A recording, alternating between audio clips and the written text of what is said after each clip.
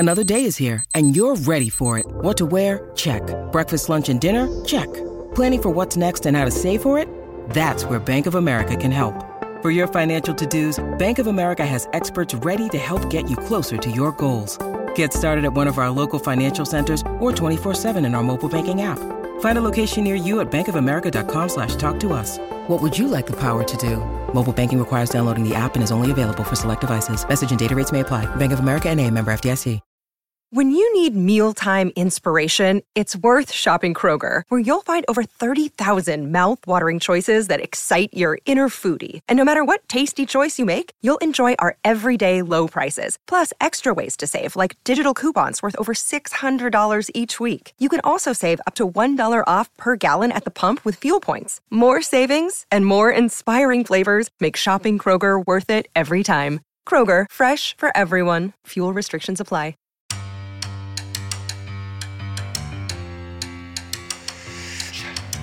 Welcome to the Tell It Avs It Is podcast, your home for everything Colorado Avalanche on the Hockey Podcast Network. Here's your hosts, Griffin Youngs and Christian Boulay.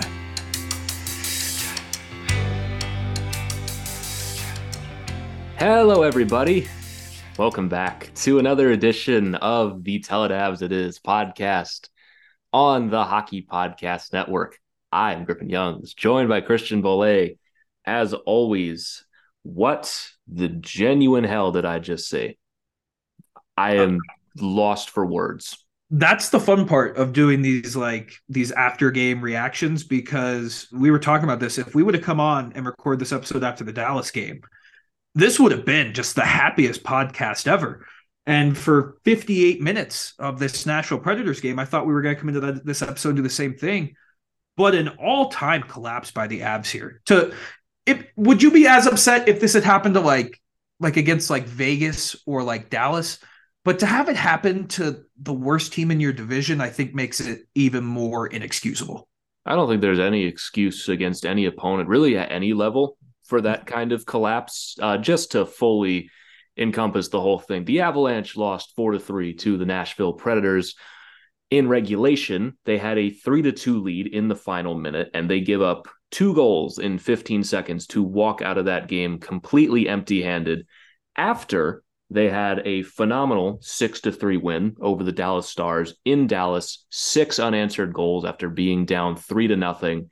And again, minute away from surviving a not great third period against Nashville, a not great team, and just a complete and utter meltdown. This is a completely different episode than what I thought it was going to be 20 minutes ago. I was feeling good. I know I said last episode that because of the Monday games, we're going to record on Tuesdays this week, but I was feeling good during the day. I was feeling good during the game. I was like, you know what? It's not that late. It's not 11 o'clock. I can fit this in.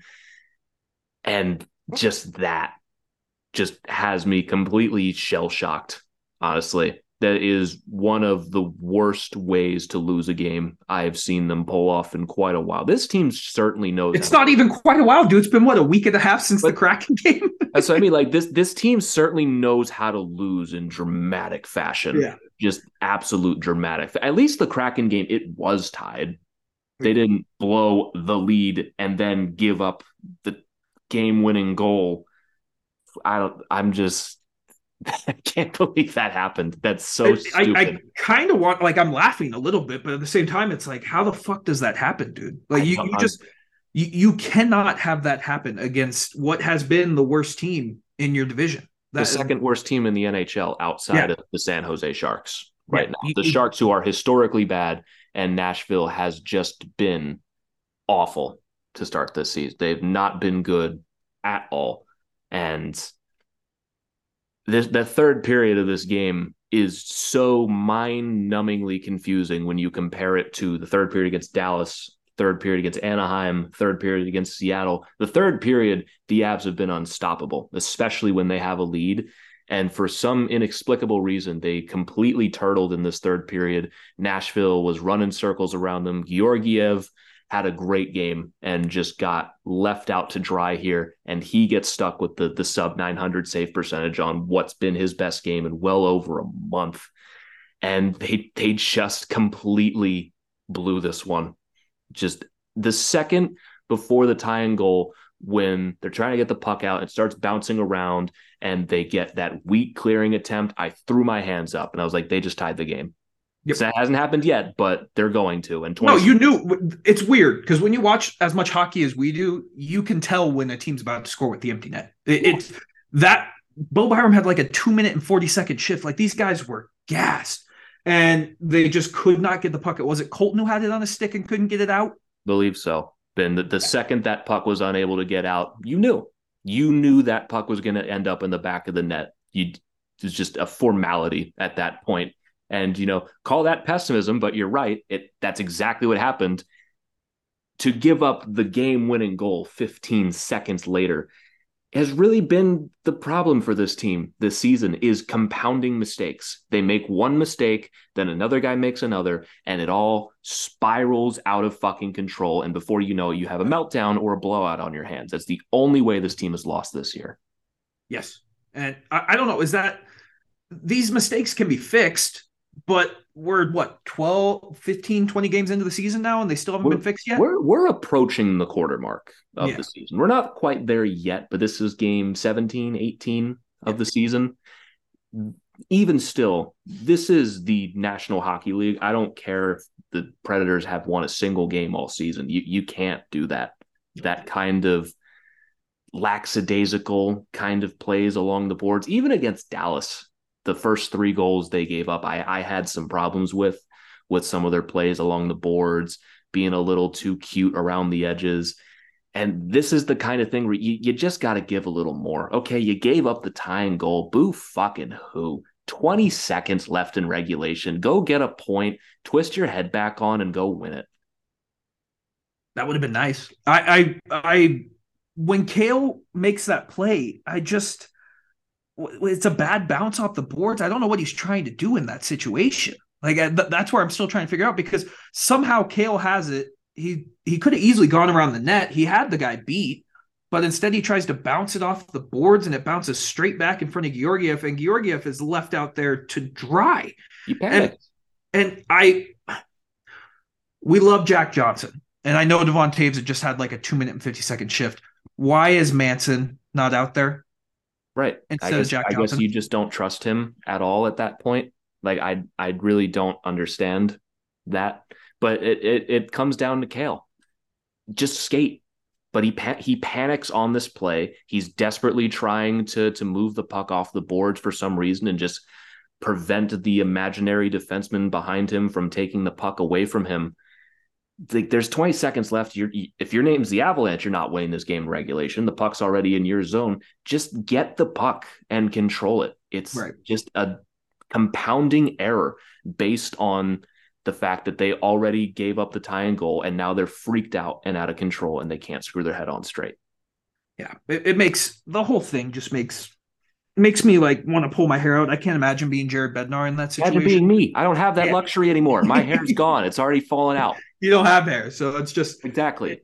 It was tough to watch, man. And that whole third period from the Avs, like, you don't need to talk about the first 2 periods at all. That third period just tells the story of this game, because if the Avs just played decent in that third period, I think they win this game easily. But they did not have one scoring chance in that third period that I can remember. No, they had a couple shots. They had a look or two. Wasn't too dangerous on UC Saros, who hasn't been great to start the season. I saw his numbers. I was a little shocked by that, weren't you? Oh, no, because he's my starting goalie. Oh, okay, fair enough. And he has absolutely drained the life out of my team. So, of course, he has a sub-okay night and, of course, still wins, which is so annoying. It is annoying, man. It's still just one game, but the Avs, like you said, have found just magical ways to lose games. Yeah. And those are the types of points, like the Seattle and Nashville game. If you lose both those games in overtime, that's fine. You're still getting a point. But if the Avs finish 2 points behind Dallas this year, we're going to look back on these 2 games and be like, that's the reason why you lost. That's why you didn't win the division. It's because you didn't do that. You didn't pull these out. You can't keep finding ways to lose games. Yeah. This team, for very few times this season has had to find ways to win games. Even against Dallas, they kind of pulled away with that game late. They had to find a way to win that game, down 3-0. I'm not going to downplay that and act like that didn't happen.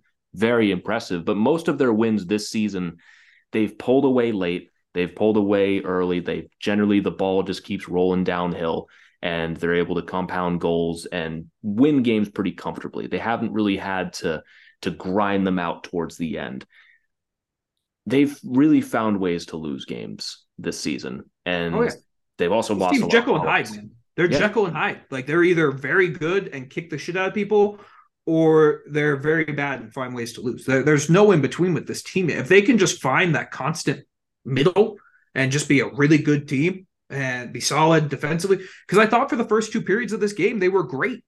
I thought they were okay. There were definitely moments, like I didn't like giving up that goal with 17 seconds left in the first. I thought that was a pretty big momentum killer.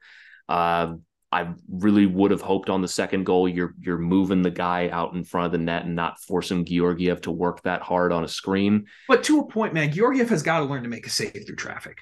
I mean, you do, but you also have to move the guy. Like, you have to move him, but it has to be a compounding thing. It has to be both. Yeah. Guys.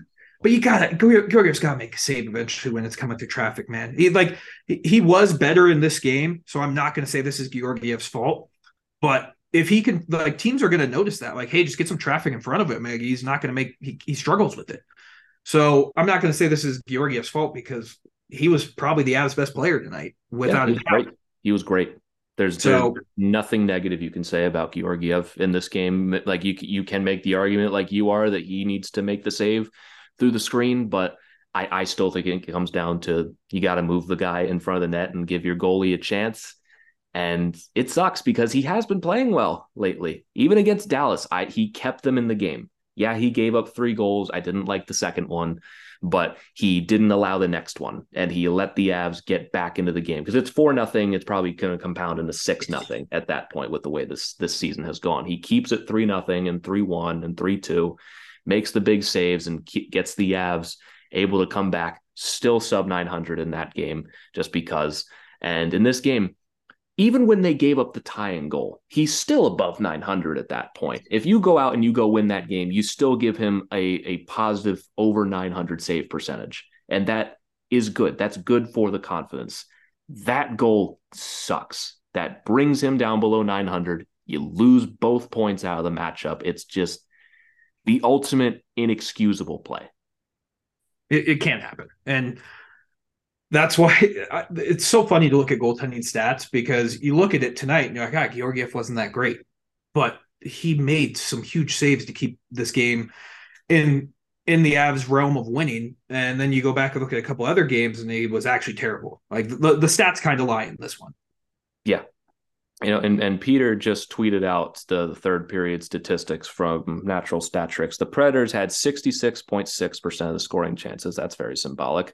75% of high danger chances and 63% of expected goals at 5-on-5. This is in at least a close game that is not already a blowout. This is by far the Avs' worst third period. And then you have the inability to clear the zone on the tying goal, and just a total head shaker from Cale Makar, and with Cale Makar, if they just hold this lead, we are singing Cale Makar's praises from the rooftop. This was his 3rd straight game with 3 assists. He broke Quinn Hughes' record for the fastest defenseman to hit 200 assists in the game against Dallas, and was the first star of the week.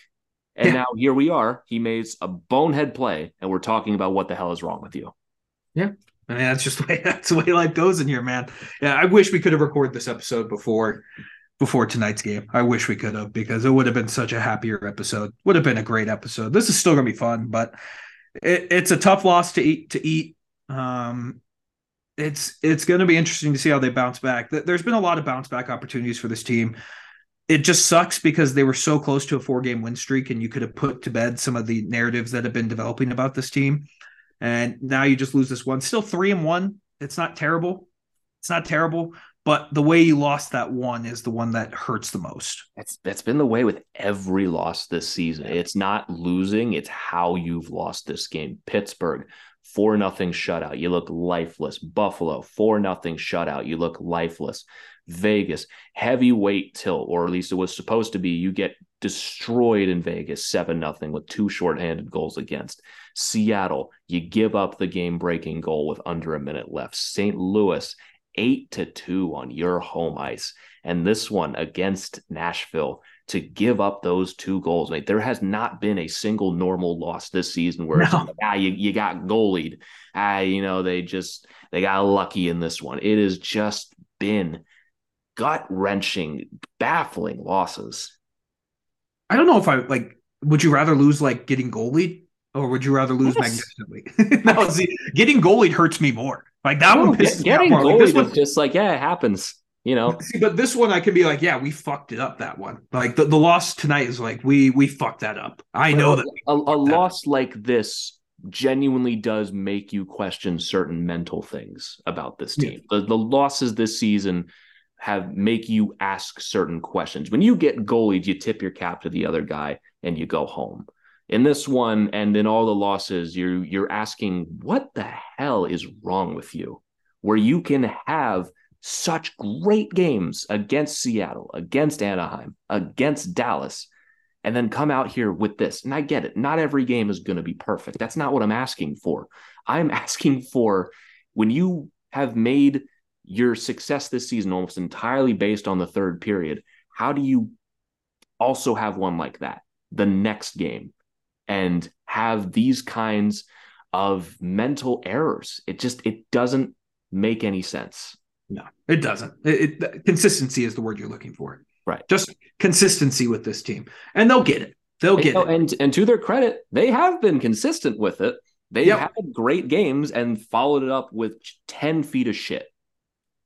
As long as they can get it figured out before the playoffs, that's really going to be the key. That's where you got to get it. If they can't, this will be the end of the show, because I will not survive. A playoff series, God forbid, 2 with results like this will kill me. Oh, yeah. It'd be brutal. But as long as they get figured out by then, it'll all be forgiven. We'll be good. Any other final thoughts on this Nashville game before we move on to a game I think we're both excited to talk about? Well, at least we were until the result that happened tonight. I don't know, because how it feels different talking about the Dallas game now, because now all of that momentum is gone. You took care of business against Dallas, against a divisional opponent, the only really divisional opponent worth your time right now. But they get it back. They beat the Rangers today, and you go and blow this game against Nashville. So now you're right back where you were before the game. Yeah, to a point. I think the win against Dallas proved more to me that they can compete with Dallas.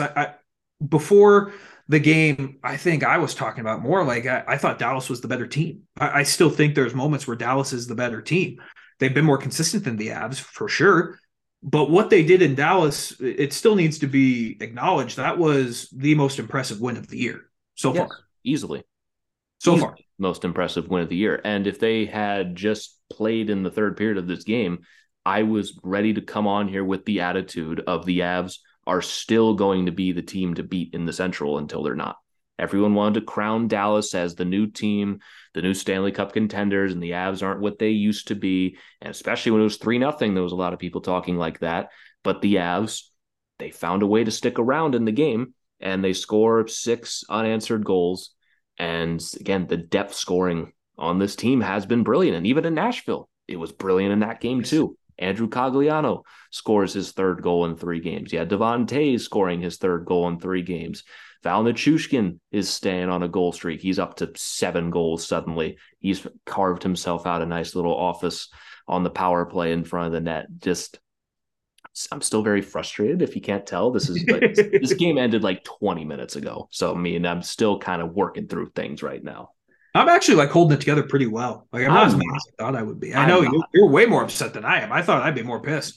But what I loved about that Dallas game is they put to bed so many of those thoughts that we were having of when this team goes down, they just quit. When they go down by multiple goals, they just quit. they could have easily quit in this Dallas game. It looked like everything was going against them. You had Joe Pavelski scoring because he always scores against the Avs. But we do need to acknowledge the fact that Joe Pavelski, for what he's doing at his age, is absolutely remarkable. It's so, I don't think he knows that he's old. He doesn't play like it. His play style is just so perfect for today's NHL. And he's what, 39, almost 40? Yeah, he's 39. He's 39 years old. In his last 4 seasons, he was just under a point per game in 2020, 2021. Next season after that, 81 points in 82 games, 77 points in 82 games. In the playoffs last year, 14 points in 14 games. And now he missed how many games with that concussion? A couple. Yeah, he missed a couple. What he does, it's just absurd, man. And I'll give a tip of the cap to him because even though he's an Avalanche killer, the dude is fucking remarkable. I have no ill will towards Joe Pavelski whatsoever. What the guy does is in defiance of nature itself at 39 years old. And he's still a point per game. He has 15 points in 16 games right now. I don't know if did he have any points today against the Rangers? I haven't even looked. Probably, man, because he is so good and he scores against the Avs. What he does is just remarkable. So tip of the cap to you, Joe Pavelski. I still wish you were if he was on the Avs, man, he would be one of the most beloved players in Colorado. Oh, I've been on the Joe Pavelski to the Avs train for years. Back when he was in San Jose, I wanted Joe Pavelski on the Avs, and he did score a point today against the Rangers. He did. Yeah. Okay. Yeah. Right, he had a primary assist that kicked off the 6 unanswered goals for the Stars in there. Oh, they got 6 tonight. Yeah. I turned it off when it was 4-2. Yeah, they got 6 unanswered goals of their own after being down 2-0 to the Rangers, and they won that game 6-3 on home ice. But yeah, Pavelski's unbelievable. I mean, you can't even hate the guy. Doing what he does at 39 is unbelievable. And there's not a player that I have seen in my lifetime better at deflecting pucks in front of the net. No, at least someone who's like Val in the past 3 games maybe compete with him. Right, maybe he's getting to Pavelski territory. Yeah, but Pavelski has made his whole career off it. No one does it better. No one does it better, and he's a great player. He scores, make it 2-0, and then Sagan scores again. Was that a terrible turnover by Sam Girard? And that happened. Girard had a bad game. Yeah, he wasn't especially great. The start of this game. We've sung the praises of Sam Girard. It's only fair that you criticize him when he has a bad game. Yep. He also did not play against Nashville for personal reasons. We don't know what those are yet. Not going to dig too deep into those because we've seen those can be any sort of number of things. So I simply hope everything is okay. Yep. But did not play. Do you think Josh Manson was healthy for that Stars game and they just scratched him? No, if Josh Manson's healthy, they're playing him. Yeah, I thought that too. And then you look at tonight's game. How many minutes did Caleb Jones play against Nashville? He didn't play that many. Against Nashville, I just put this away. Caleb Jones played 12 minutes. He played the least of any defenseman, but only 2 less than Jack. To be fair. So, I mean, I think if Girard is back and Manson's back, we can kind of put to bed that one of them is going to get scratched for Caleb Jones. Caleb Jones has been fine when he's played. But I love Caleb Jones. Honestly, I wouldn't hate him staying in for Manson, but preferably you want that for Jack. What forward played the least amount of minutes tonight? The forward that played the least amount of minutes was Andrew Cogliano at 10:08. Oh, no, Miles Wood at 9:51. That is interesting. Yeah. Interesting. Well, I still think the Avs need to go 11-7. Wood took the dumb penalty, slapping Cole Smith in the first period. I imagine that might have stuck him in the doghouse for a few minutes. Yeah. I mean, I still think the Avs could go 11-7 and be good, but that's just me. That's Bednar's thing. But back to the Stars game. The Avs easily could have folded in this game, and they didn't. They were actually playing well. It sucked they went down 3-0 because I didn't hate the way that they were playing in that game. Oh, yeah.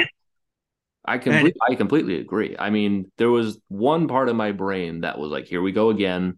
Going to get blown out on another big Saturday stage against a heavyweight opponent. But the half of my brain that was actually watching the game was like, they're not playing that bad. Yeah, I think that was the part that was frustrating me the most about it. Because you watched that St. Louis and the Vegas game. They were just getting their ass kicked up and down the ice. They were competing in this game. They were. So I was telling my sister's boyfriend, I was just like, they just need one. The Avs just need one. Oh, and before we even get to that, I forgot about this until then. The officiating in this game was some of the worst I have ever seen in the NHL. And we watch a lot of hockey. The missed calls that the refs missed in this game on McKinnon was one of them. And who was the other one? Ross Colton literally got tackled by Matt Duchene. How none of those were called is absurd. Absurd. And it drives me crazy, man, because those are obvious calls. Obvious calls. Right. And you look at the Nashville game as well, where it just TJ Luxmore, I think, loves the sound of his own voice. I hate his stupid baby face, bro. I fucking hate him. Annoying. I hate this guy so much. Just calls penalties for the sake of it. Called 8 penalties in this game? Like that first period, that 4-minute stretch, he called 4 penalties. That trip on Rantanen in the third period, not a trip. That's 2 guys going for a puck. I hated that call completely. And the constant need of makeup calls, like, you're just annoying. Get yourself out of the game. I fucking hate him. And then, that Dallas game was just, it was so bad, dude. I hated every second of those calls. Dallas had a 5-on-3, and it actually was the turning point in the game where the Avs were able to kill that off, and they were able to get some momentum going back their way. But, oh my God, that officiating was so bad. And I'm not usually one to complain about officiating because it's a tough job. I'll give them that. This game, they were bad. They were bad, and they faced no repercussions. I guarantee you those refs don't have to worry about shit. But if the Avs had lost this game, you can look back on those 2 missed calls and wonder what happened. Like, if you call those, who knows what would have happened. So the officiating was terrible. The Avs get back in the game. Miles Wood, I loved this breakaway goal, and his speed is so great, and the chemistry him and O'Connor and Colton are building is phenomenal. And then Peter DeBoer has the most confusing goaltender interference challenge of all time. Like, that was I don't know why you're challenging in that situation, because if you lose, you give the Avs a power play, and they just scored. Yeah. And it's exactly what happened. There was nothing that would have indicated that was goaltender interference.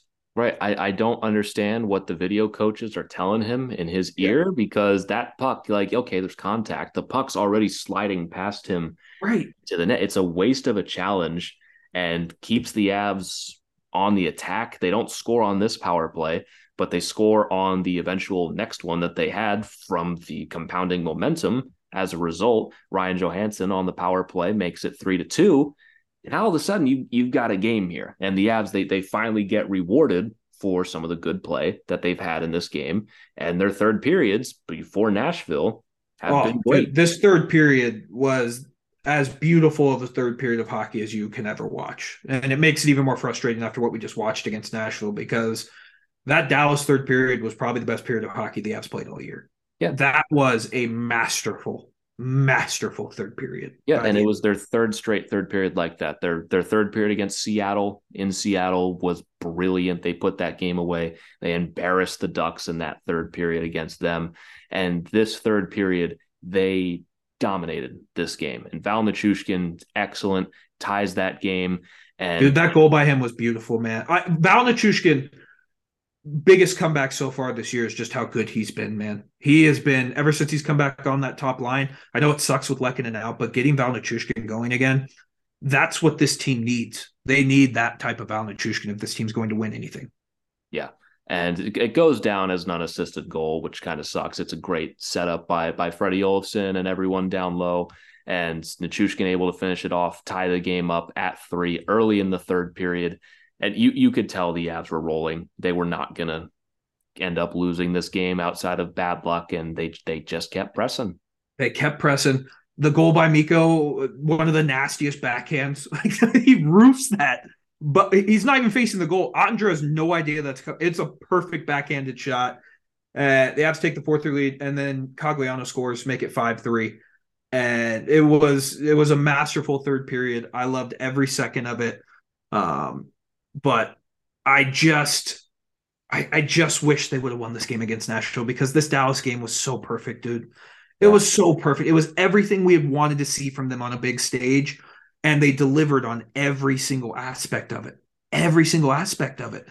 And then you followed up with this Nashville game, and it goes down the drain. Right. Yeah. It feels like a bunch of wasted momentum. And my favorite thing about this Dallas game is last year you win a game like that, it's McKinnon having a 4-point night and 2 goals, And Kale did have a 3-point night in this game, which is still very funny for the context of this conversation. But ultimately, it was your workhorses that got you back in this game. It was Logan O'Connor, who, again, is just playing out of his mind right now, and ultimately picks up 0 points in this game, but does not matter. He played fantastic in this game, and it's Miles Wood who gets them back in it, and it's Ryan Johansson on the power play, was able to get them going. Val stays red hot, and Mikko Rantanen gets the game-winning goal, but Andrew Cogliano cracked this game wide open. And it's Kiviranta, again, who gets the primary assist on that goal. Again, love Kiviranta. Dude, all of the former stars that played for the Avs were great in that game. Yeah, again, great. Love Kiviranta. Even against Nashville, I thought he just does all the little things right, exactly the way you want it on the fourth line. And Cogliano, this was 11 seconds after the Rantanen goal, because even when you do go ahead like that, there's always the chance that the Stars can get one back and get the game tied, and Cogliano ended any single notion of that, which was fantastic. Yeah, that Cogliano is scoring some big goals, and then Ross Colton gets the empty netter, and like it has been weird, because how long has it been since McKinnon scored a goal? He scored not that long ago, right? Because I'm trying to. I'm totally. Feels like a lot longer though, doesn't it? When was it? It was home Seattle, right? Yeah, that first game against Seattle. So we're talking what, 5-6 games now without a goal for Nathan McKinnon? 1, 2, 3, 4, 5. Yes, but also he has 4, 6, 8 assists in that span. Yeah, no, he's been producing points, but it goes back to your point that the depth has been so good that even though McKinnon's going through this goalless streak right now, and Rantanen got one against Dallas, he gets the game winner, but those two haven't been great. That's what I mean. I'm loving the way that the depth scoring is coming through in a way that we never saw last season, and a little bit unsustainable. I don't think Andrew Cogliano is going to be going on too many 3-game goal streaks. It's his. What was the stat? I forget what they tweeted. That's like the first time in his career he's done that. It's his first time as an Av. He's done that. Oh, first time as an Av. Okay. Yeah, he's been around long enough. I'm pretty sure he's fumbled his way into a couple of those. Fair. But at very least, as an Av, his first 3-game goal streak with the team. And he had a shorthanded goal in the game against Nashville. We did kind of brush over that a little bit to open the scoring. The Avs scored first. This was the first time all season that they had a lead of any kind and lost, which it's now just dawning on me. That sucks. Yeah, I wish you wouldn't have said that. I really wish you wouldn't have said that, because there's a lot of things I wish wouldn't have been said this episode, but here we are. Fair. But the depth has been great this year, and we're still waiting for Thomas Tatar to get going. He's looked better. I've liked the way Tatar's looked. I thought Drouin against Nashville was actually pretty solid. Like I liked moments of his game. Ryan Johansson, he's not playing much 5-on-5. No, he's not.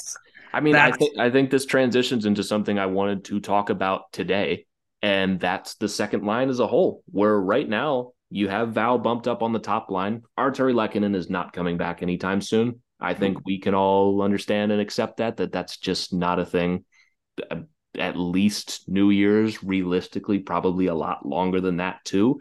So Val's up on that top line for the foreseeable future. Your third line, you don't want to touch because they've been outstanding. Your fourth line, you're not bumping anyone up from the fourth line to the second line. No, I think they fit in their roles perfectly. And like you wouldn't want to anyway with how they've been playing. So that kind of leaves Jonathan Drouin, Ryan Johansson, and Thomas Tatar on their own line, which is a very weird outlier because you feel like you can't trust that line all that much because it's right.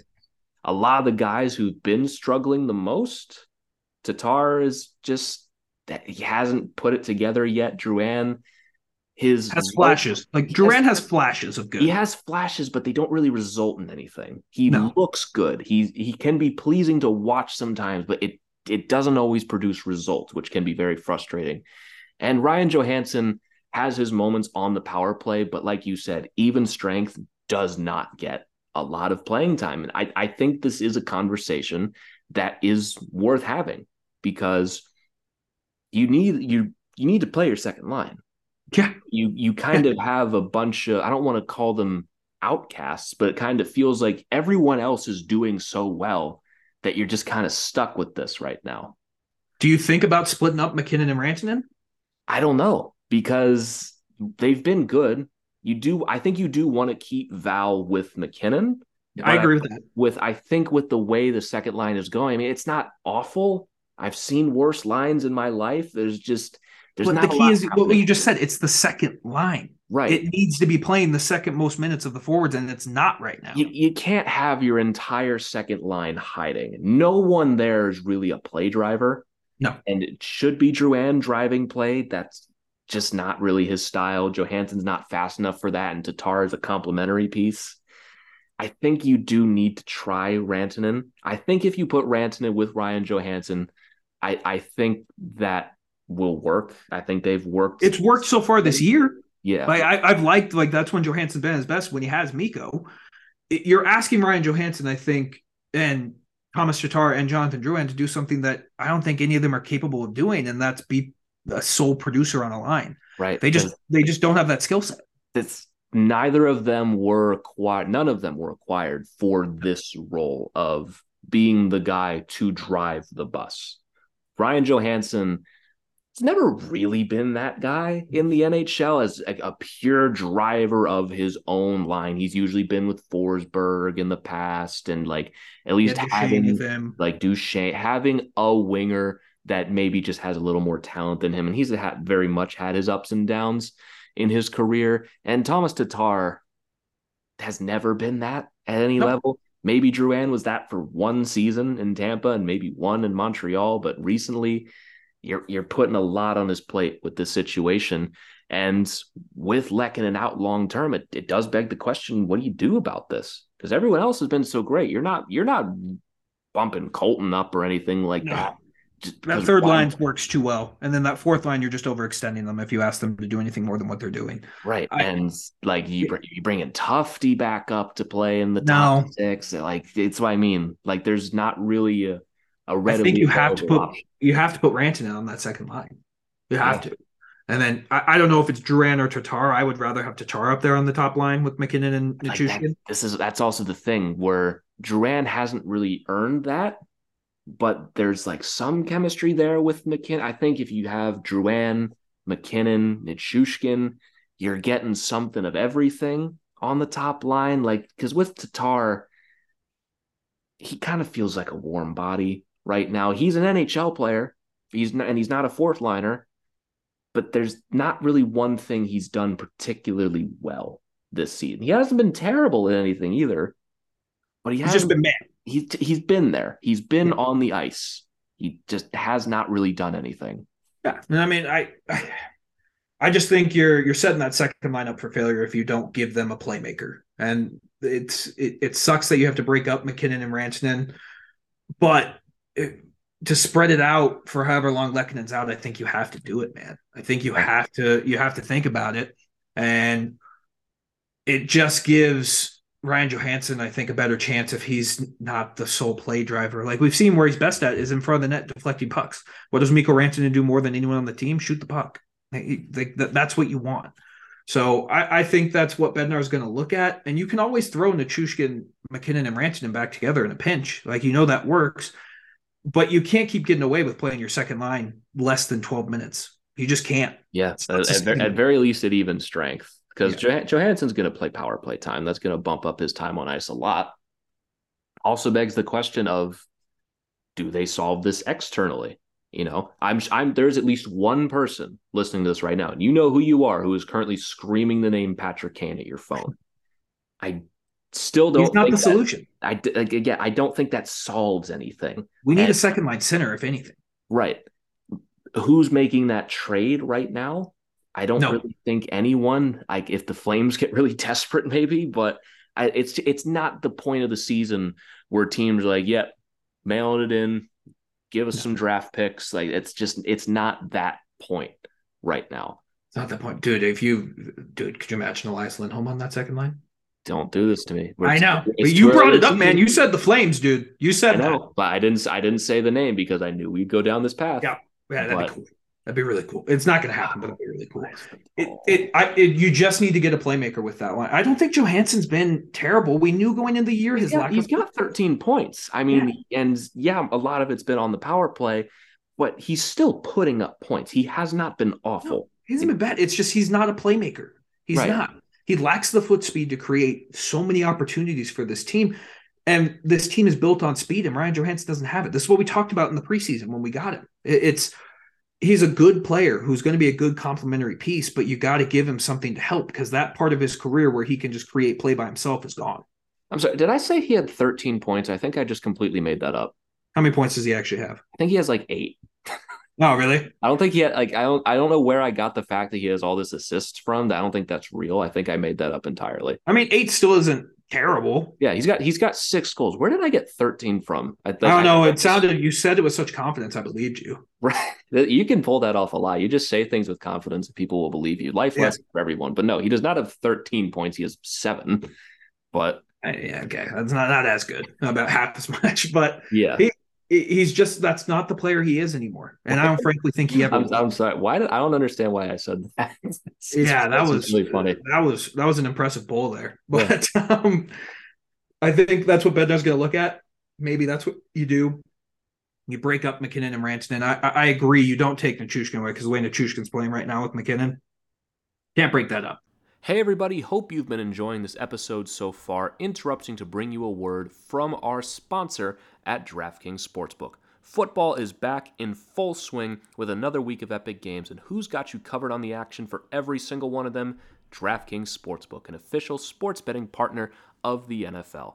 New customers can bet $5 on football and get $200 instantly in bonus bets when you sign up. Best of all, nobody's going to be missing out on any of the actions this season, because all DraftKings customers can take advantage of 2 new offers every single game day this September. So what are you waiting for? Get in on the NFL Week 2 action with DraftKings Sportsbook. Download the app now and use code THPN to sign up. New customers can bet just $5 and take home $200 instantly in bonus bets only on DraftKings Sportsbook with code THPN. The crown is yours. Now, back to the episode. It does beg the question, what's going to happen when Lehkonen comes back? Because if Val keeps up this pace, I think you have to keep Val up there with him. Yeah, and I don't think that's a problem. You put Lehkonen on the second line, and you're bumping somebody down after that. Yeah. And then you're all the better for it. But you also don't know when that's going to be with Artturi Lehkonen. Right. We don't have a timetable. It could be January, could be March. It could be not at all. Could be you're talking LTIR till the playoffs kind of thing. Like when you're talking neck stuff like that, that's tricky. If that's the case, you can use that $4.25 million at the trade deadline. Right. But you are going to need an answer on that, because if he comes back in late March, you're screwed. You can't spend that money. That was the problem with Landeskog and EJ last year, where it's like they had $11 million in salary cap space on LTIR and they didn't use it. Well, they didn't know that both of them were going to be gone the whole time. If they did, they would have done something with it, but they had to at least keep it into account that Landeskog was probably at that point coming back during the regular season. That was the plan. And EJ did come back during the regular season, so they couldn't spend that money. He was back like 3 weeks later. Yeah, so broken leg. Did you see the goal EJ scored last night? That was fucking ridiculous. Who the hell is that guy? Look at that guy go. Where was that last year? But yeah, the second line needs to get figured out. We're 17, 18 games in the season. It hasn't worked so far. Yeah, and I think what we need to understand is, like, there's not a rush. Like, there are 82 games in the season, and this doesn't need to be solved tomorrow. No. Like, this doesn't mean they need to go out and solve this right away. Those are still NHL players, and I think you can count on better production from them. I don't think Thomas Tatar is going the entire season without a goal. Jonathan Drouin, I think there is a limit to what he's capable of. I think you're going to get better production from him.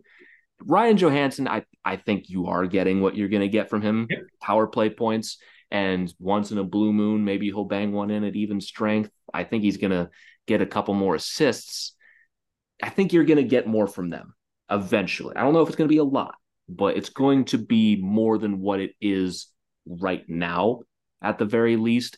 And once you start to get into new year at the trade deadline, if this is really still a problem, I don't have a problem with spending more assets this year than you did last year.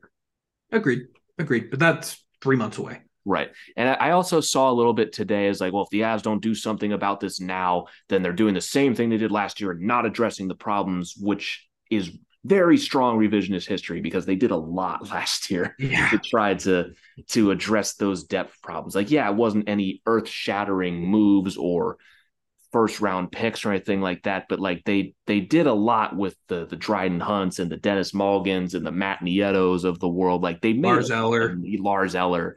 They did a lot to really try to shore up the depth. And again, for the 500th time since the last trade deadline, if they went and made a move that was actually moving the needle, they were going to be significantly mortgaging the future based on the prices that were paid at the deadline. They did not have... Name one big piece who contribute. Like Ivan Barbashev is the only one that was a big one because Vegas won the cup.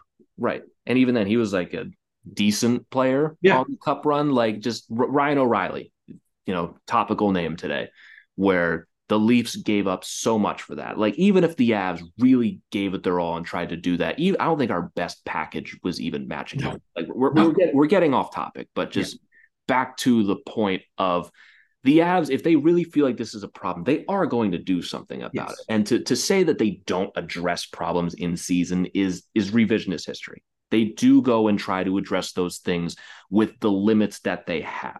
And they have more now. They have more assets to spend than they did last year. It's still not a lot, but I don't think they give a fuck about this first round pick this year, having two last year with Richie and Guliev.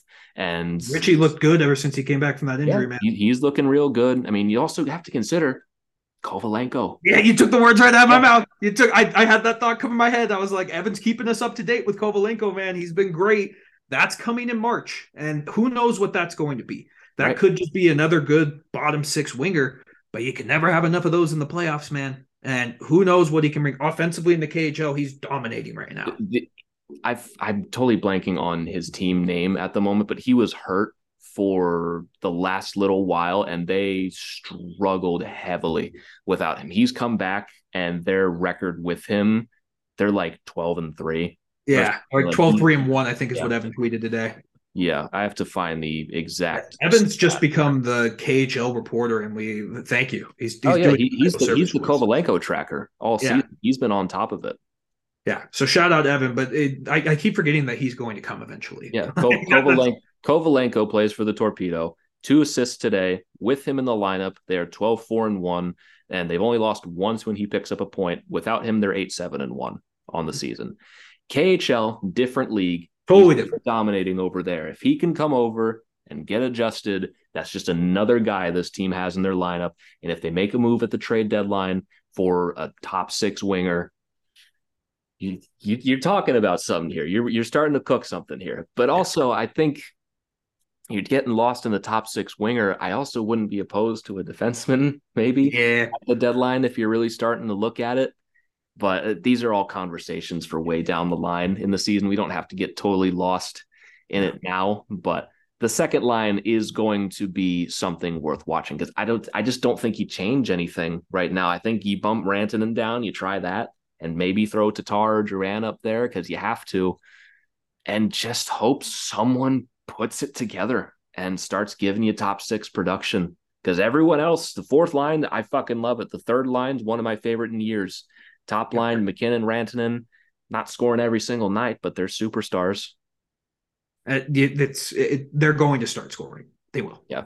I haven't loved their games recently. McKinnon, that's what I'm saying, man. Like that's been the impressive part to me of that 3-game win streak was that I don't think McKinnon and Rantanen were out of this world good in those games. I thought they looked pretty average, which for like calling McKinnon and Rantanen average is like calling someone below them bad.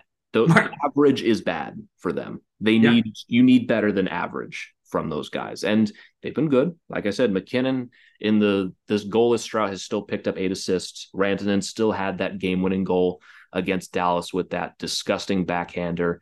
And Kale's a difficult one to include in this conversation because he's had 3 straight 3-assist games and was the first star of the week, but he has had these little moments this year where he's blown tires and just made these baffling plays. And I was ready to come on here and be like, let's slow down the Quinn Hughes talk for the Norris. Cale Makar is still right here. And that's very much still a conversation, but you don't get that conversation after that. Oh, dude, can you imagine? Like in Canada, leading up to this game when the Avs face the Canucks, that's going to be the entire discourse is Makar versus Hughes. Yeah.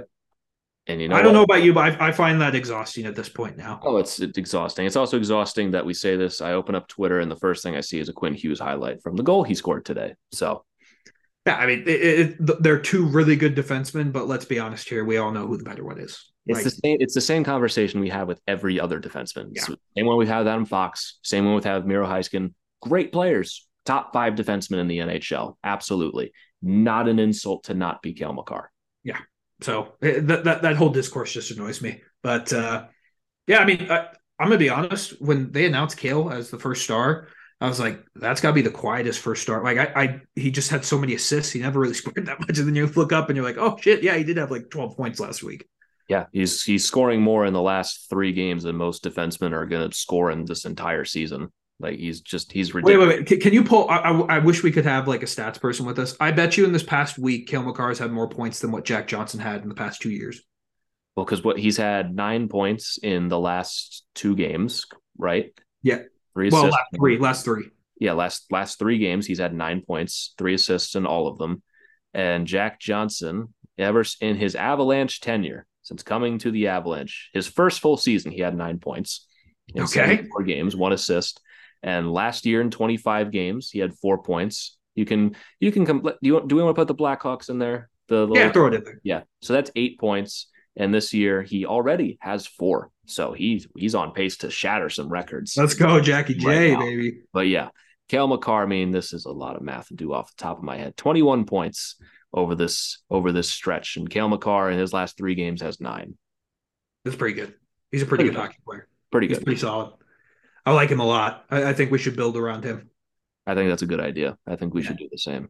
Yeah, and his partner, Devon Taves, has found his scoring touch the past couple games too. So he had gone dry, and I think that kind of went under the rug because no one's really talking about it. But he's starting to score and contribute more offensively, which has been good. Yeah. I mean, we didn't really talk about it much on here, but there was a little bit of a stretch after he signed his new contract where he was rough. He hadn't been that good. Offensively, not great. Defensively, making some mistakes, which was really hurting my fantasy team because I drafted him a little over because I really needed a good defenseman.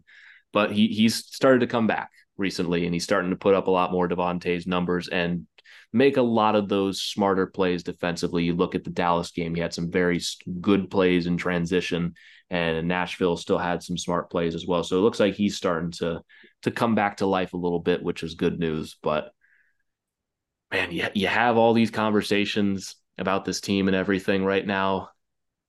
Man, it'd be so great to be on a 4-game win streak right now. Yep. This whole thing would just be totally different if we were on a 4-game win streak. It would just would be. That loss is just brutal. Brutal to lose a game like that again. Yeah. Again. You already did this 2 weeks ago where you lose a game like that. Not even that. At least we know we can just write it on the calendar. Like every 2 weeks we have a loss like this. God, I fucking hope not. It sucks so bad to lose a game like that. But any other Avs news we need to talk about before we move on to the NHL news? I mean, any other Avs news? I don't know. I think I've had my fill of this team for a few days. Yeah, me too. So we'll move on. NHL news. Patrick Laine got benched, healthy scratched. He's got to be one of the most confusing players in the NHL. Like in the way that the talent's there, but he can just never put it together. And he's getting paid a lot of money to not produce for Columbus. Yeah. Patrick Laine makes $8.7 million and has 3 points in 9 games this season, which is, he's also been like kind of a point per game player the last 2 years. He's suffered through a couple of injuries, but he was a point per game his first full season in Columbus and just barely under a point per game last year in Columbus. But his first 2 seasons in the league were magical. Yes. He's fantastic. 36. Was he the same draft as Matthews? He was 1 and 2. Matthews 1, Laine 2. And then he has 36 goals his rookie season. And then the next year, 44 goals. That Winnipeg team that went to the Western Conference Final and just has never been able to get back to that point. for whatever reason. And he was not happy about getting scratched by all reports. And the Blue Jackets as a whole are a goddamn mess. This team is worse. Wait, who could have predicted that? Yeah, who could have seen this coming?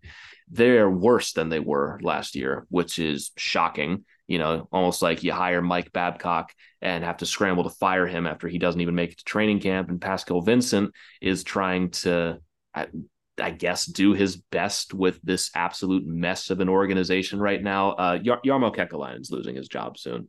I don't know, man. I don't know if he will. I don't know if Columbus is going to do it. Like they still believe, I think. I believe in what? What are we believing here? I mean, you're asking all the right questions, man. He hasn't been fired yet. And it's like they let him go. And what Columbus did this offseason, they were building the right way, and then they just tried to rush it. Like it's just mind-boggling what they tried to do this offseason. Like Provorov's been good for him. Like he's been good. Damon Severson sucks. And they paid him a lot of money. They're going to have to trade probably Zach Werenski in the future because he's the only valuable demon on that team. It's just $9.5 million for Zach Werenski too, by the way, signed by Jarmo Kekalainen. Like right. Werenski's great. Is this guy even a top 10 defenseman? I don't think it's even a conversation. No. And he's making top 5 money. Yeah. He's one of the highest paid defensemen in the NHL. I mean, what is he, 3rd, 4th? I want to say he's top 5 because it's Doughty, Carlson. I will find this very quickly. Yeah, Doughty, Carlson, maybe Nurse. And 3rd. Yeah, he's 3rd. Currently 3rd. Dahlin's going to pass him, right? Because Dahlin can make like over 10 now. But yeah, as it stands right now, Zach Werenski makes more money than Charlie McAvoy, Adam Fox, Roman Josi, and Cale Makar. Yeah. He's a good player. He's a great player. Good player. Not worth $9.583 million. No. Also was hurt most of last year and only missed a couple of games this year. And let's go back and revisit, like, who won that trade between Columbus and Winnipeg? What for Dubois and Laine? I would say the Jets won because they at least got rid of Dubois and got some assets back. The Jets at least like have made some playoff pushes and had Dubois in the lineup for those, and he was mildly productive. And then when he eventually wanted out, they were able to get something valuable for him, and the Jets are still currently a team doing things. Columbus got Patrick Laine and got worse, and then they go and sign Johnny Gaudreau for $9.75 million. And he's sucked this year. He's been bad again. And they're just kind of nothing right now. Like it's a very confusing team. I don't think they really have a vision. Where I like Adam Fantilli. He fell into their lap. I give them no credit for that. That's also the thing about that draft is Leo Carlson also looks sick as hell. You can't even give the Ducks too much crap for that. And Fantilli's great. They stumbled into him. They didn't even want him. They wanted to be better that season, and they want to be better again this year. They're going to be one of the worst teams in the league, and they have all these young players that they're probably just going to have to get rid of eventually, where a guy like Chinikov, how are they going to afford to pay him because they're paying all these other guys huge money? And probably don't want to pay him because he hasn't been very good. Yeah. Like they've really got to just commit to this thing and start over. You got Fantilli at 18 right now. There's no rush. Cole Sillinger's still 20. There's just not a lot going on in Columbus. At the trade deadline, you probably got to see what you can get for Patrick Laine, because what is the point? What are we doing here? You're going to have to eat half of that money. Yeah, you fucked up. You're going to have to eat some of this. Like, I don't understand what the vision is in Columbus, why Jarmo Kekalainen still has his job. I get it. It's not the easiest team to manage. Not everyone wants to go to Columbus. Very nice city, but that's not anyone's first choice. I've heard nice things. It's a shithole. Well, you're okay, Michigan fan. Calm down. But even still, not the easiest team to get people to come to. I get it. You can do better than this. Yeah. This team does not. They were doing better than this before they went through this whole thing with Johnny Gaudreau. That team was sick when they had Bobrovsky, Panarin, Foligno. Like, that team kicked ass, man. Yeah, they kicked ass, and they left. And probably a good thing they didn't sign Bobrovsky to that contract. Panarin did not want to come back. They tried. Credit where it's due. They threw a lot of money at him and tried to get him to stay. He wanted to go to the Rangers. That's what he wanted to do. And the Seth Jones trade, they made out like bandits in that deal. They got Adam Boquist. They got Cole. What happened to him? I haven't seen Boquist all year. Is he still hurt? Or is he playing? He's played 5 games this year. I think he's hurt again. Yeah. But yeah, he hasn't really turned into much. I mean, they got Juracek out of that trade, and I guess they're not playing. I guess he is playing right now with the big club. Fuck, I know, man. But this whole thing's a shit show. It's a mess. Columbus is a mess. There's no real nice way to put it. It's a bad hockey team that has lost a lot of games so far. They've lost 9 in a row, and only one of them passed regulation. 2 of them passed regulation. They lost to the Rangers in a shootout. Lost to Florida in a shootout. Their last win was over Tampa on November 2nd. Oof. 18 days ago. 18 days ago. Rough. It's not getting any better anytime soon. They were on a better pace last year. Very funny. Very funny. And how many more years do they have Johnny Gaudreau signed for? 6? This is the 2nd year, so they have 6 after this. This is year 2 of 8. Yikes. For $9.75 million, you too can get 2 goals in 19 games from Johnny Gaudreau. Oof. And for the small price of $10.5 million, you can celebrate every time Jonathan Huberdeau puts in a power play goal and has 3 goals on the season. If you want to wonder how things are going in Calgary right now. Yeah, it's not good. I mean, like, both those teams lost. Like, Calgary tried to save it. They couldn't save it. Columbus tried to speed up this shitty team, and it fucked it up even more. I don't know, man. Columbus is a mess. Yeah, it's bad, dude. It's bad. Like, I honestly have more faith in what the Sharks are doing than I do with the Blue Jackets right now. Yeah, and you can't even say the Sharks really have that much of a vision either. There's just a lot of teams that are it's been a very weird season right now, where it's just a lot of things still to be worked out. And there's a lot of teams that are getting exposed for just not really having a picture of how to go forward. And it's weird because I think Nashville is one of those teams, but I think they're excused from this conversation tonight based on how it all went down. Yep. I mean, Columbus is definitely one of them. Calgary has no vision. Minnesota continues to lose. Did you see Bill Guerin had a strict talk with the team? Did you see that? They got grounded. Yeah.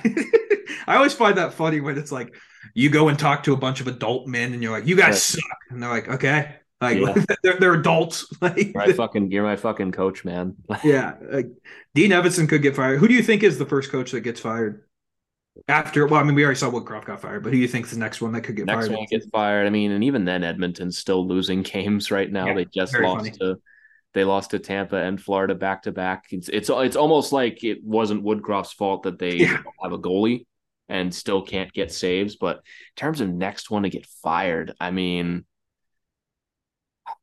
honestly, I don't know.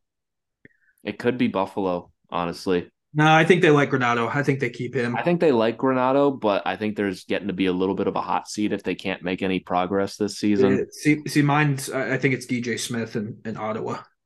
No, that's a much better one. Yeah, because they got new ownership group coming in. This team was supposed to be better, and they're 8-7 right now. That is a significantly better one. That's absolutely the next one. I mean, they've won 3 in a row. They won both of their games in Sweden.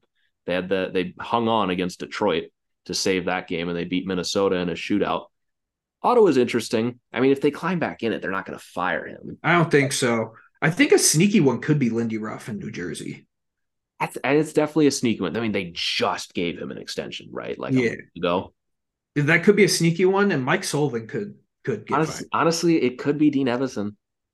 Minnesota's the same way. I said it after the playoffs last year, where if this team does not make any progress, Dean Evason, I think, feeds a lot of the worst parts of this team, where they are over-emotional, over-aggressive, borderline psychotic to the point where it costs them, and have these massive emotional dumps in games, and the roster sucks, and they're not getting goaltending, which is a recipe for it's your fault, coach. Get out of here.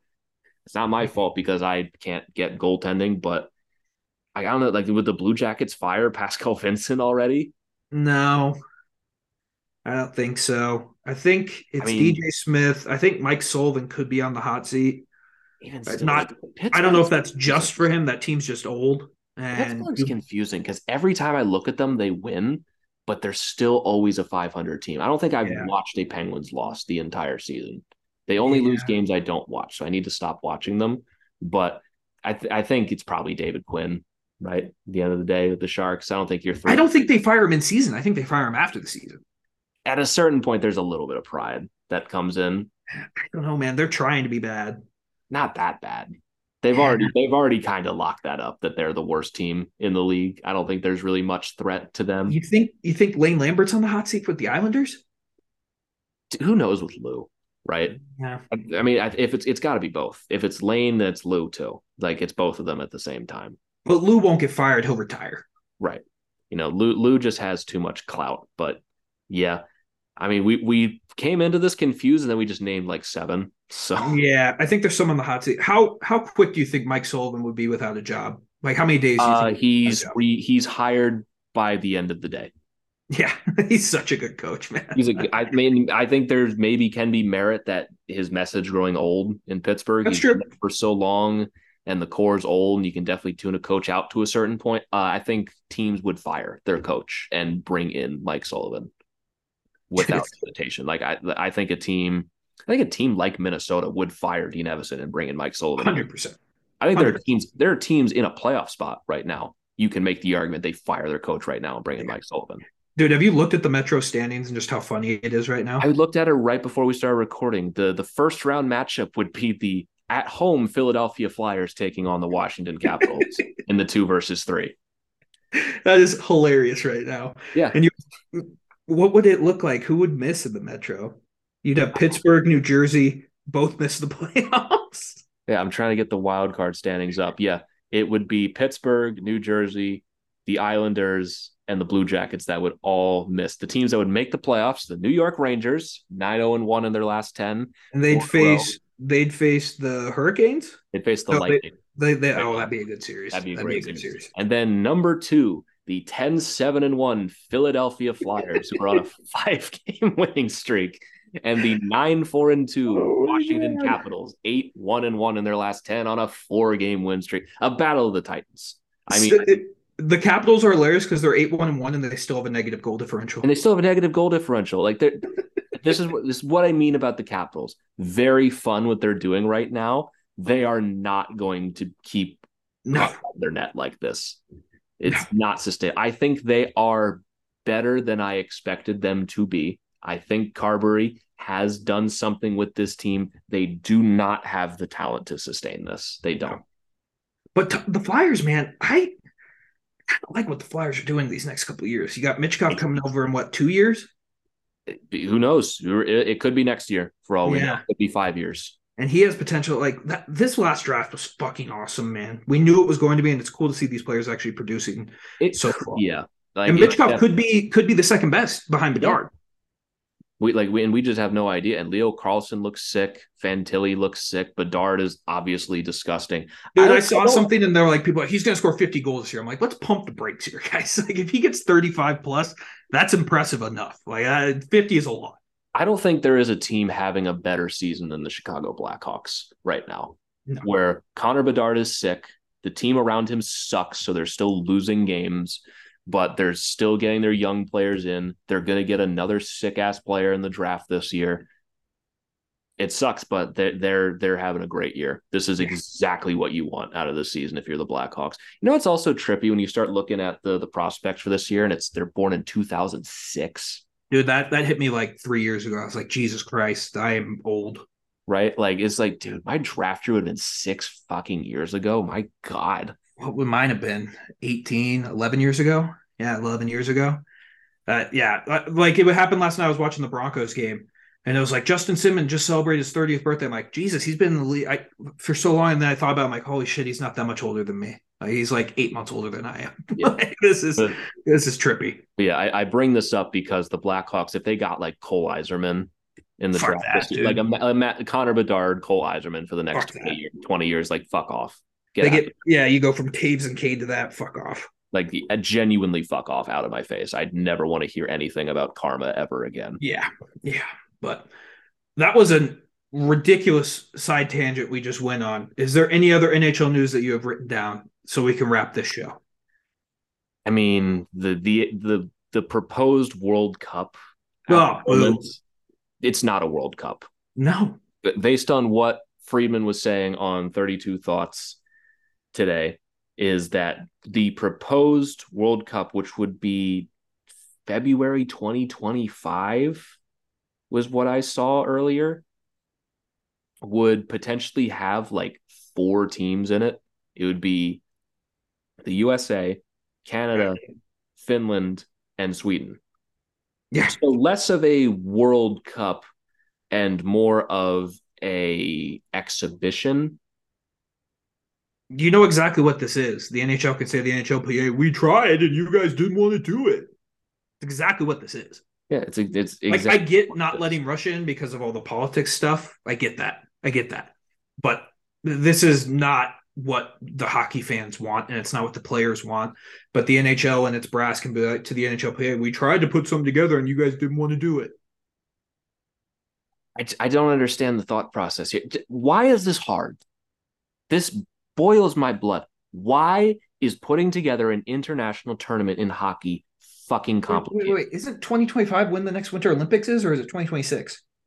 6, I think. It's always even years, isn't it? Yeah, I think you're right. I think it's 2026. Yeah. So yeah, because the summer in 2024 and then the winter's in 2026. Yeah. February 2025 is going to be like a week-long thing. 4 or 6 teams, got to give some credit. But like no Germany, no Czech. Like I would rather not have this and just let them go to the fucking Olympics. Just promise me that they're going to the Olympics in 2026. I can give a fuck about the World Cup. I'd rather just not have this at all than this fake ass exhibition tournament. This is nothing. What top players are even going to play in that? Right. Like, okay, you're getting Canada, USA, you get your free ratings and all that. No Draisaitl, no Pasternak, no Nico Hischier, no Tim Stützle, no Stützle, not even mentioning the Russians. Like, you're removing such a strong portion of your star power that what's even the fucking point? I'm just thinking about 2026 and the Russian team. How old's Ovechkin going to be in 2026? 41, 42? In his 40s, yeah. You have Ovechkin, Malkin, maybe fucking Datsuk gets up like that's a team of 40-year-olds. Yeah, and then centered by Michkov or something. Yeah, like it sucks that we never got to see we got to see Ovechkin play in the Olympics twice. Yeah, we got to see Crosby play twice. We have never seen McKinnon play the Olympics. Never seen McDavid play in the Olympics. This is what boils my blood. This is such a layup. This should be where your stars of hockey absolutely shine, where you can unequivocally get the entire country, all of them, behind certain players, where you can sell these guys. But it's the premier sport of the Winter Olympics. Yes, it is the one time where hockey is the main event. Yep. The one time ever. Nothing else in hockey is ever the main event. As much as we love the Stanley Cup final, it is shown up by the NBA final. Every single time. It will never be the main event. The Winter Olympics is the only time. This is the easiest thing ever. TJ Oshie's shootout winner. We still talk about it 9 years later. I still watch the highlights of it. It'll pop up on my TikTok feed and I can't skip past it. Because it's awesome. Yeah, it's great. TJ Oshie was a star for like 3 years. We still talk about the US's last gold in 1980. Because that's how great it was. That's how iconic it was. Exactly what it is, where you just have such a simple thing. Even if Canada wins again, which they probably will, everyone will watch it. And the fact that we have such good teams in Finland and Sweden. And even teams like Switzerland are way better than they used to be. The Czech, Germany's getting up there now. Germany, Draisaitl, Stützle, like the US.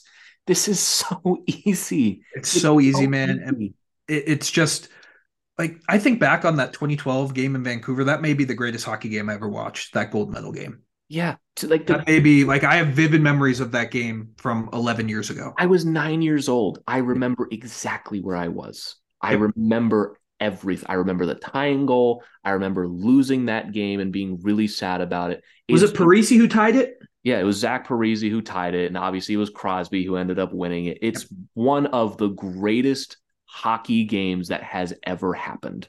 Yep. And we've done it once since. And Sochi kind of sucked. Yeah, it was okay. Like, we don't like I finally remembered that of course Canada won. That's the default. I didn't even know who was silver. All I remember was the USA Russia game. Was it Finland? I think so. Was it Sweden? I think Sweden was. It was some combination of that was silver and bronze. The U.S. did not medal. Yeah, but yeah, I mean, like the only valid excuse they had was it 2022? I guess then when it was in China and the COVID rules were so strict, that made sense not to send your the players were even like, yeah, like that made sense. Yeah. That's the only one that you have a valid excuse for. And yeah, what Tavares got hurt in Sochi or was it Vancouver? Why not? Stamkos snapped his leg one year. Yeah. Tavares fucked up his knee. Tavares fucked up his knee. It can happen in any game. I think if you ask those players, they would do it 100 times, have 100 times still. Right. Like that can happen in any Tuesday game of the regular season. Like, because the NHL is making money in those regular season games, but at the end of the day, if you're suffering a season-ending injury in March against an out-of-conference opponent, is it really that different than the Olympics at the end of the day? No. In terms of what the NHL is losing? Yeah. I don't know, man. Just don't do this World Cup. Just promise me they're going in 2026. I need to see Crosby, McDavid, and McKinnon on the line together. Like, I need to see that. I think my favorite thing is, like, we did a World Cup of hockey randomly in 2016. It kicked ass. It kicked so much ass. Team North America is the coolest thing they've ever done. Yep. Never did anything like it again. We still talk about it all these years later, and we just fucking gave up. Yep. It was awesome. It kicked ass, and then we just went, what if we never did that again? And that was also the last international tournament we've ever had. Yeah, that kicked ass because it was like it took place of the preseason. There was like no preseason hockey. There was no preseason. We just had that, and it was great. It's fantastic. It was awesome. Every game kicked ass. The worst part was the final. Like, yeah, it was what, Team Europe versus Canada, right? It was Canada versus Team Europe. Team North America beating Sweden in that game is one of the most memorable hockey moments of the last 10 years. That overtime, they're allergic to fun. They are allergic to making things cool. If you're going to do a World Cup of hockey, make it the fucking World Cup of hockey, not just this little exhibition between the four superpowers. Yeah, that's funny when you say that. The four superpowers of hockey. But, I mean, yeah, I feel like we've had this conversation. We're doing this podcast now for 2 years. I feel like we have this conversation once every, 6 months. And it's such a layup. Do the right thing in NHL. Like, this is what the fans want. It's what the players want. And just, it will benefit you in the long run. It will. It will. 100% will. There's absolutely zero doubt about it. And put the other countries in. It's like, oh, Canada's going to win anyway. What if they don't? What if they don't? What if they don't? 1980 when the Soviets would win the gold, and guess what happened? Right. That plucky young team of college superstars, not even superstars, led by Herb Brooks, gave an emotion. I've watched Miracle like 95 times, so I can just quote that whole movie. But, I mean, it's just let them fucking play. Germany or Czech's not going to beat Sweden or Finland. What if they do?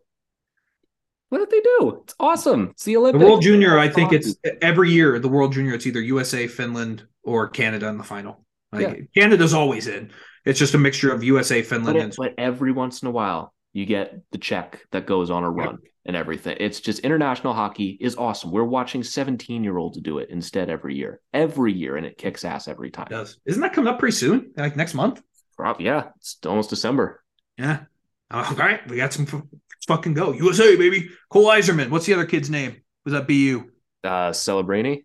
Yeah. I thought is he Canadian? He might be Canadian. Yeah, he's Canadian, but Iserman's our guy. Trevor Connolly.